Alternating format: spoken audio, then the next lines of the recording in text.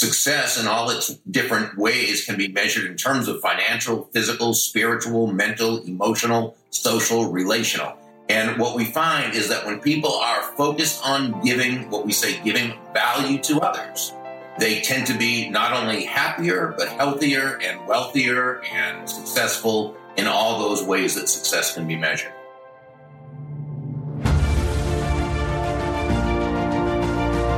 Hello and welcome to the Daily Helping with Dr. Richard Schuster. Food for the brain, knowledge from the experts, tools to win at life. I'm your host, Dr. Richard. Whoever you are, wherever you're from, and whatever you do, this is the show that is going to help you become the best version of yourself. Each episode, you will hear from some of the most amazing, talented, and successful people on the planet who followed their passions and strive to help others. Join our movement to get 1 million people each day to commit acts of kindness for others. Together, we're going to make the world a better place. Are you ready? Because it's time for your Daily Helping. Thanks for listening to the latest episode of the Daily Helping with Dr. Richard Schuster. Food for the brain, knowledge from the experts, tools to win at life. I'm your host, Dr. Richard. And today's guest is exactly what I envisioned when I conceptualized this show. And he poses the following question. Can a subtle shift in focus really make that big of a difference in your business and in your income? Our guest says absolutely yes. Bob Burg is a sought-after speaker at company leadership and sales conferences, sharing the platform with everyone from today's business leaders and broadcast personalities to even a former United States president. Bob is the author of a number of books on sales, marketing, and influence, with total book sales of well over 1 million copies. His book, The Go-Giver, co-authored with John David Mann, has sold over 500,000 copies, and it has been translated into 21 languages. It has been released in a new expanded edition with a foreword by Huffington Post founder and publisher Arianna Huffington. Bob is an advocate, supporter, and defender of the free enterprise system, believing that the amount of money one makes is directly proportional to how many people they serve. He is also an unapologetic animal fanatic and serves on the board of trustees of Furry Friends Adoption and Clinic in his hometown of Jupiter, Florida. Bob, welcome to the show. Well, thank you, Dr. Richard. Great to be with you. I am thrilled to have you here, and your book, your mission, everything that you talk about in The Go-Giver really lines up ideologically with what the Daily Helping is all about. But a lot of people who maybe are hearing about you for the first time might not know what that is. Could you talk about The Go-Giver Way? Yeah, The Go-Giver Way is based on a book, as you mentioned, that John David Mann and I co-authored. The basic premise is that shifting one's focus, as you alluded to, from getting to giving. And when we say giving in this context, we simply mean constantly and consistently providing value to others, whether it's in the business sense or the personal sense or what have you. And that doing so is not only a nice or pleasant way to do business and live life, it's a very financially profitable way as well, and profitable in the other ways in which profit can be measured. Financial profit is just one form of profit, although a very important one. Success in all its different ways can be measured in terms of financial, physical, spiritual, mental, emotional, social, relational. And what we find is that when people are focused on giving value to others, they tend to be not only happier, but healthier and wealthier and successful in all those ways that success can be measured. So you've just really succinctly described the premise of The Go-Giver Way and the book, The Go-Giver. But what about for those that are listening and they're not entrepreneurs, they're not business owners? Does the message in The Go-Giver still apply to them? Yeah, the neat thing is that, as you know, universal laws and principles apply across the board. And that's why within the story, we actually had a subplot for Joe, the mentor in the story, about Joe and his wife, Susie. So we wanted to make the point that the Go-Giver Way applies to all areas of life. This happened to be a business book with a business imprint and publisher, But it's really all aspects of life, and one need not be an entrepreneur to benefit from it. For you personally, Bob, is this something that you just were born with? Like, this is the way that you always felt, or did mentors come along the way, or things happen to you that really opened your eyes to this way of thinking? Well, both, really. I was very, very fortunate to be born to parents and raised by parents who are just such fantastic, loving people. And so they would be the embodiment of what I would call go-givers, even though that wasn't a word that was necessarily used. But so I had a great example. I'd also say, though, that when I got into the business world, I kind of lost my way a little bit and started thinking that the ways that I would see people act, which really weren't in accordance necessarily with the values I'd learned, it seemed a lot sexier and faster and what have you. And so I think I got off the path. But fortunately, I got back on and realized that the correct way of doing things also happens to be the most successful way. I think what a lot of people do is they kind of think it's one or the other. You're either someone who does things according to values and principles, or you're successful in business. And 99% of the time, it's just not true. 99.9% of the time, when you do things in the correct way, you're going to have success both faster and more sustainably. What happens is we tend to hear more about those people who do things in a way that is more inclined to be highlighted on television or the movies or the news, right? And we think, oh, that's what you got to do. You got to be ruthless and dog eat dog and this and that. And really, what I found, and the many people who I've studied, learned from, and so forth, have found that no, when you focus on bringing value to others, especially the more free market an economy is, because in a free market economy, no one's forced to do business with anyone else. So the only way someone is going to buy from you or do business with you or want to be in a relationship with you or want to be friends with you or what have you is when they believe you have their best interests at heart. You mentioned that this is a theme that you've seen in people that you've studied. Who are those people that you've studied? And if you could name a couple books in particular that were big influencers on you, that'd be great. Oh my gosh. I mean, trying to even come up with that is, there's so many. I'm an avid book reader. But let's look at someone just more recent. You look at someone like Bob Chapman, the CEO and the chair and CEO of Barry Waymiller, which is a humongous manufacturing company based out of St. Louis. And he wrote a book called Everybody Matters. And the way that he really had an epiphany in his leadership, going from that more traditional bottom line source to putting his people first and understanding that when you take care of your people, the profit is going to follow. And you don't take care of your people well because the profit's going to follow. You take care of your people because it's the right way to be. The profit following is simply a very natural result of such. And so he's an outstanding leader. But, it goes on and on. There's just so many people, so many wonderful examples. In fact, I would say to somebody this, okay, when someone says, well, can you give examples of, go-giver type businesses? And I would say this, take a look at any business that is sustainably profitable, and you'll find they have to be following the 5 laws. And again, it's not like John David Mann and I made up these principles. We may have put our own name to them in the form of a story, but no, these principles have been around, for as long as people have been doing business. So you mentioned, Bob, 5 laws. What are the 5 laws that are in your book that you follow?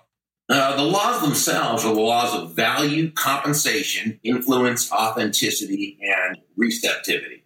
And they're utilized together in conjunction. It's not 1, 2, 3, or even 4 of them, but all 5 of them in order to be able to reach your success potential. Could you describe them each a little bit, very briefly, to the audience? Well, the law of value says that your true worth, and in this case, this is in the business sense, although, again, it applies to all areas, your true worth is determined by how much more you give in value than you take in payment. Now, this does not mean you don't make a profit. Go-givers tend to make a very large profit. But the reason is because they're not focused on price. They're focused on providing such an exceptional, wonderful, amazing buying experience, customer experience, that people will pay top dollar to do business with these people. And they'll feel great about it because they're getting so much more in value, okay, than what they're paying.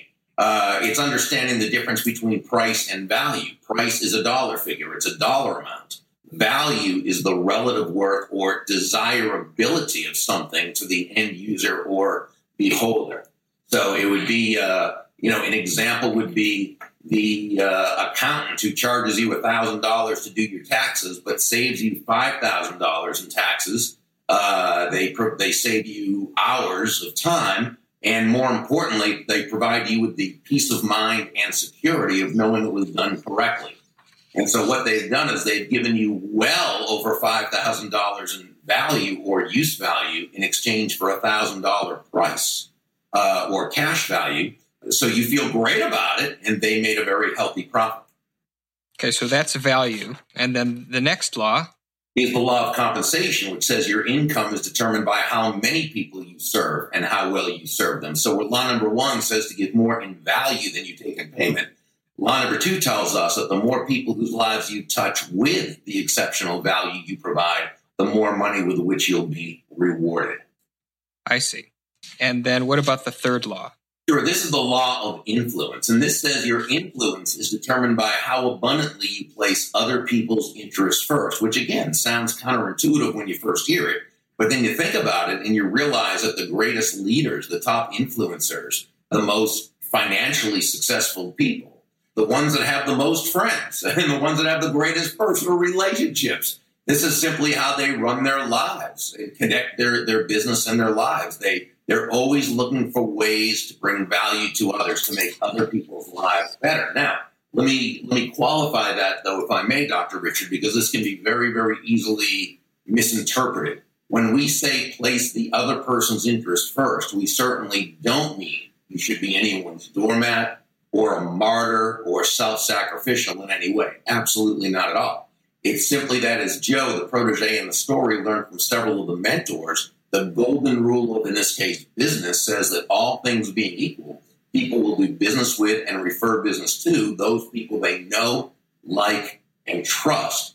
And there's no faster, more powerful, or more effective way to elicit those feelings toward you in others than by, again, genuinely and authentically moving from what we call an I focus or me focus to what Sam, one of the mentors in the story, advised Joe, an other focus where you're simply making your win all about the other person's win. And again, you can see how this applies in personal relationships as well.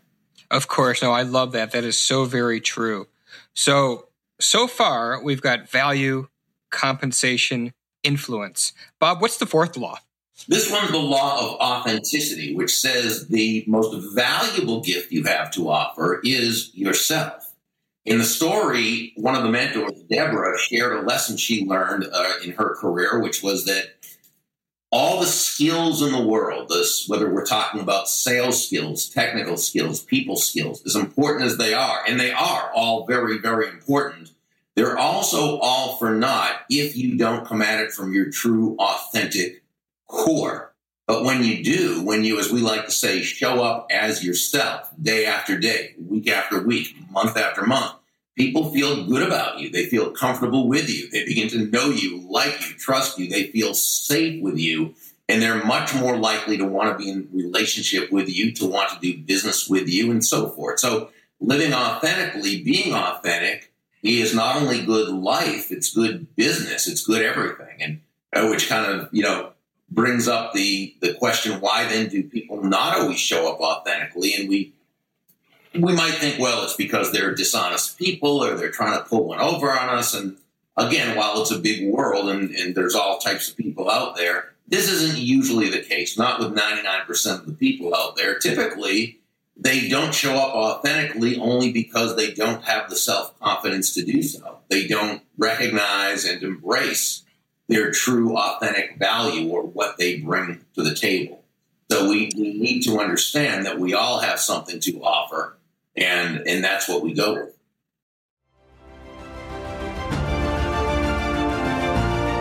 Hey guys, Dr. Richard here. For the past 7 years, I've been privileged to bring you incredible guests who are changing the world and can help you become the best version of yourself. I'm really excited to share with you a new quiz that I created based on my clinical training that will curate for you a custom list of my top episodes and actionable strategies to help you wherever you are on your journey. All you need to do is go to drrichardschuster.com to take it, and it's 100% free. You'll be taking the next step on the journey to unlocking the power of you, and I can't wait to see where you'll go.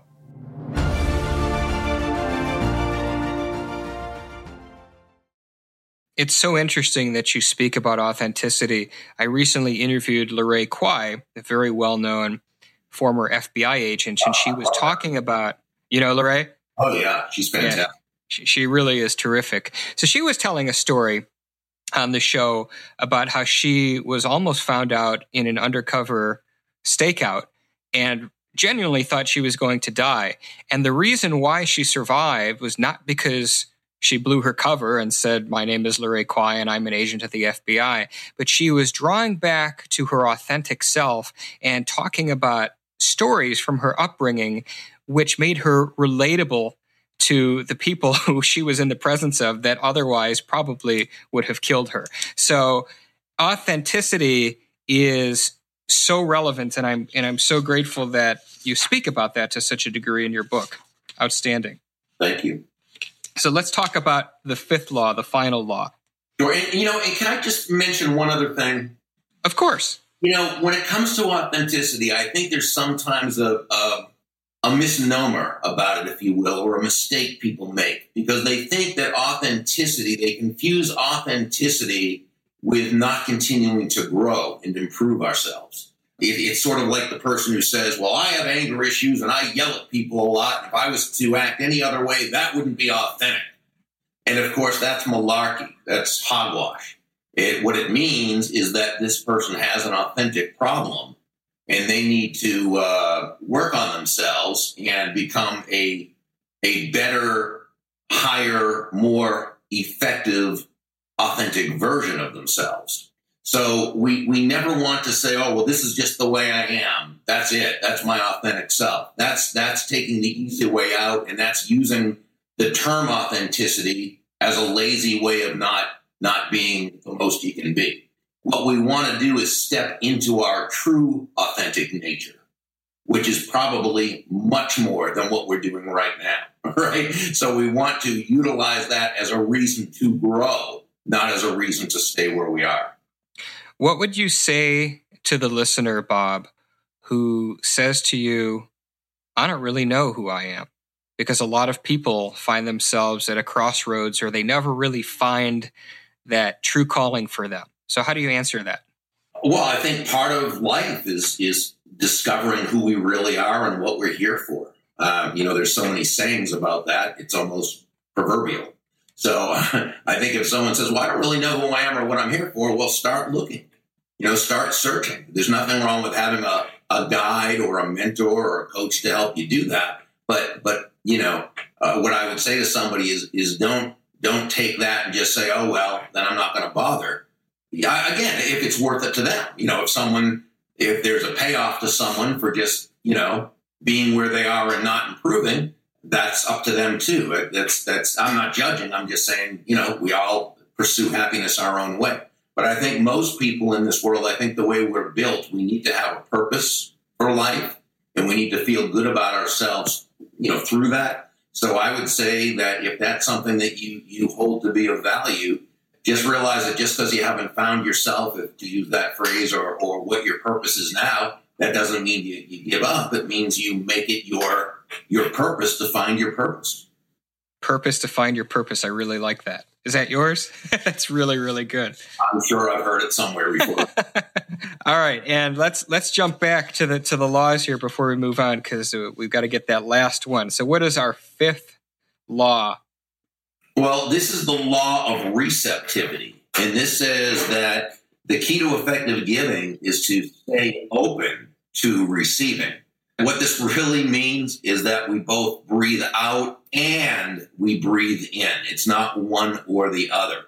We breathe out, we breathe out carbon dioxide. We breathe in oxygen. We breathe out, which is giving. We breathe in, which is receiving. Giving and receiving, despite the message that we get from the world around us, giving and receiving are not opposite concepts. They're simply two sides of the very same coin, and they work in tandem. So it's not a matter of are you a giver or a receiver? No, you're a giver and a receiver. But the key is to focus on the giving of value to everyone you meet and in every way you can.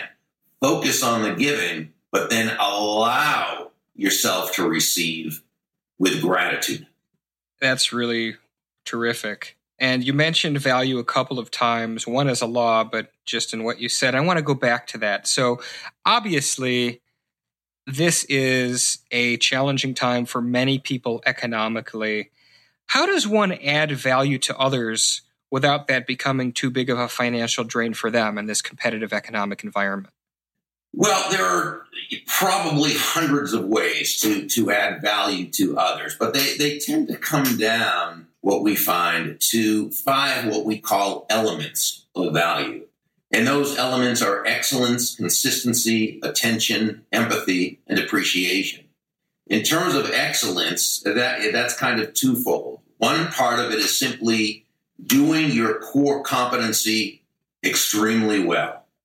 Continuing to learn, continuing to grow, being very, very good at what you do. That right there is a separator from people. But you know what? Another part of excellence is simply how you make people feel every time you have a personal transaction with them. When I say transaction, I don't mean buy or sell. I mean any time that you talk to them on the phone or communicate on the computer, or you see them in person, or they step into your office, or whatever it happens to be.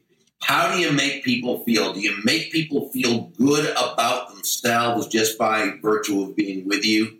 Are you kind, and are you tactful, and do you take their ego in mind, and do you communicate with them in a way that makes them feel genuinely important? I've always said that the single greatest people skill is a highly developed and authentic interest in the other person. And when you do that, that's excellence. Consistency simply means that you are as you are day in and day out. You know, we meet so many people that are one way one day and totally different another day. Or we go into a restaurant where the food and service is really good sometimes, other times not so much.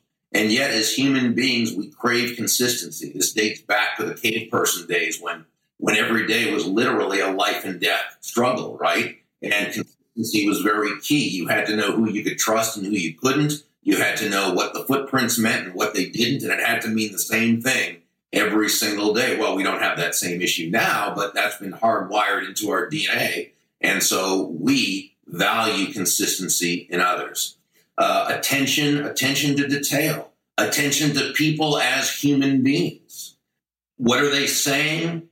How are they feeling? And what are they not saying? So when we pay attention to others, that's a way in which we, again, create value. Then there's empathy. This takes it to a whole new level. I believe empathy is probably the most important skill, and I say skill because not everyone comes by it naturally. But it can be learned. The dictionary definition of empathy is simply the identification with or vicarious experiencing of another person's feelings. And that's fine. And to try to understand how someone feels is a wonderful thing. But the fact is we don't necessarily understand how others feel. In fact, we often have no idea how they feel because we're not them.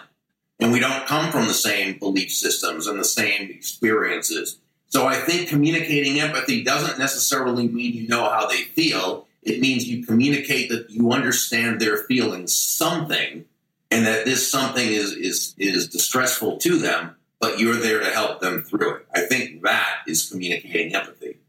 It's interesting that you mentioned that because I've noticed a shift, and I've talked about this with a couple of guests, that there's a couple of things that I've noticed in the business world recently. One being a greater emphasis on emotional intelligence, of which empathy is certainly a core piece of that, but also a shift more towards serving our communities instead of just the bottom line. Is that something that you've seen as well? Well, I think people are discovering that it's not one or the other. And for a long time, I think, and again, this is because of the upbringing and environment and schooling and television shows and movies where so often, people are portrayed as either good and poor or evil and wealthy, and it's the treacherous dichotomy, as we call it, or the false dilemma, the unnecessary use of the word or, right?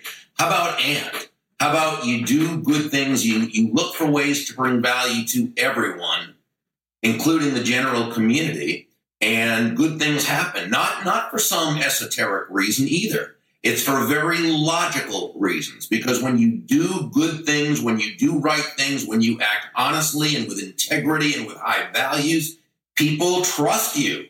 They feel good about you. Simon Sinek, in his wonderful, wonderful book, Leaders Eat Last, defined trust as a biological reaction to the belief that someone has our well-being at heart. And when we believe a company or a person has our well-being at heart, we're much more likely to want to do business with them, be in relationship with them, and so forth. So again, there's nothing la-la about any of this. This is all very, very much based on human nature. And I want to shift gears a little bit because you've talked about it a couple of times, mentorship. So mentorship obviously was important to you. You mentioned that it was. For somebody who's new and wants to start a business or even just grow, what's the best way to find a mentor? And perhaps most importantly, as a follow-up, what should one who's starting this journey not do when trying to find one? Well, those are great questions. I'll even go with the second one first, because I think it's important to know what not to do. And that is just, my feeling is that if you don't know someone who you'd like to have mentor you, if you've never met them before and you're in the outreach phase, I would just not go right up to them or email them or call them or approach them or whatever and say, hey, will you be my mentor? Because a mentor-protege relationship is just that. It's a relationship. It takes time to build and cultivate and develop. So I think when we go up to someone and just say, hey, will you mentor me? It's sort of like saying to somebody, hey, will you share with me your 40 years of experience, even though you don't know me from a hole in the wall? And could it happen? Sure, but it's not likely to happen that way. So what I would do, though, is if you find someone, and this goes back to the first question, in finding someone, by all means, look for people who you admire. Look for people who, and they could be right in your community. They could be someone at your company where you work. It could be a number of people. But approach them and just, let them know that, I'm beginning a business or I'm really trying to grow my reach or my, what have you and so forth. And I just wonder, I know you're very, very busy, and if this is not appropriate, please know I'll totally understand. But may I perhaps ask you a couple of very specific questions? Boom. And that way what you're doing is you're letting them know that this is not something you feel you're entitled to. It's something where that you respect their time, you respect their wisdom and their consideration, and you're giving them an out, a back door. You're letting them know, if you're simply too busy, if this is not something that is, something you're looking to do, I'll totally understand. And then you're just making the ask, may I ask you just a couple of very, specific questions? Boom.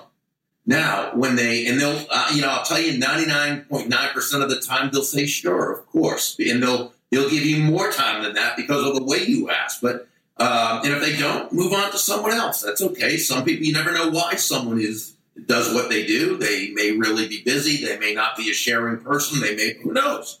But most of the time that's going to work. And then, I would make sure that when you ask, and make sure you really study them online, research them first so that you don't ask them questions that you could easily know the answer to just by doing some research. And then I would, once they've answered your questions, let them know how much you appreciate it and that you look forward to putting their information to work and you'll get back with them and keep them up to date. I would send them a handwritten thank you note that very day. I would even find out what their favorite charity is, which you can do online. You can find out in their profile somewhere, and just make a small, doesn't have to be big, make a small donation in their name. It'll get back to them that you did that. And it's not that you're doing it to kiss up or anything, but you're showing respect. You're saying, hey, I know I can't give value to you like you can to me right now, but I appreciate and honor what you're doing. And, you're making it. Now, a few weeks later, a month, maybe you email them back or call back or however it's been left. Let them know what's happening. Maybe ask another question. And again, a mentor-protege relationship begins to take root and develop. And maybe it doesn't. Maybe they were supposed to be there for just one or two questions. Or maybe it turns into a 20-year relationship. And you answered my follow-up question, which I was thinking about, was how does that protege provide value back to the mentor? But you answered it. Thank you for doing that. And I wanted to just ask you a final question before we start wrapping. And this is about the law of influence. How does a go-giver create influence both personally and in business? And then as a follow-up, how does that directly relate to new businesses or even leadership? Well, you create influence by looking for ways to help others and by communicating that that's what you're doing, not in what you say, but more importantly, what you do, but most importantly, who you are. Okay. And you develop a reputation as that person who's always looking for ways to refer business to others, who's looking for ways to introduce people to others, who's looking for ways to bring value to others in a way that other person finds to be of value, because value is always in the eyes of the beholder. And so as we do that, that is how we influence by, again, placing their interests first, making our win about theirs. And as we do this constantly and consistently, we build a network of people who know us, who like us, who love us, who trust us, and who want to be what we call our army of personal walking ambassadors. And while it grows organically, we also know that most people know about 250 people. And so the more people who become your personal walking ambassadors, the more your influence begins to spread. I love that. And I want to be respectful of your time because I know that you have to go, but I feel like we've only barely scratched the surface here. So hopefully we can do this again in the future. I'd love to. But I would like to wrap up by asking you the question that I ask all of our guests, which is, what is the biggest helping that you want to leave people with, the single most important piece of information for somebody to walk away from after hearing you talk today?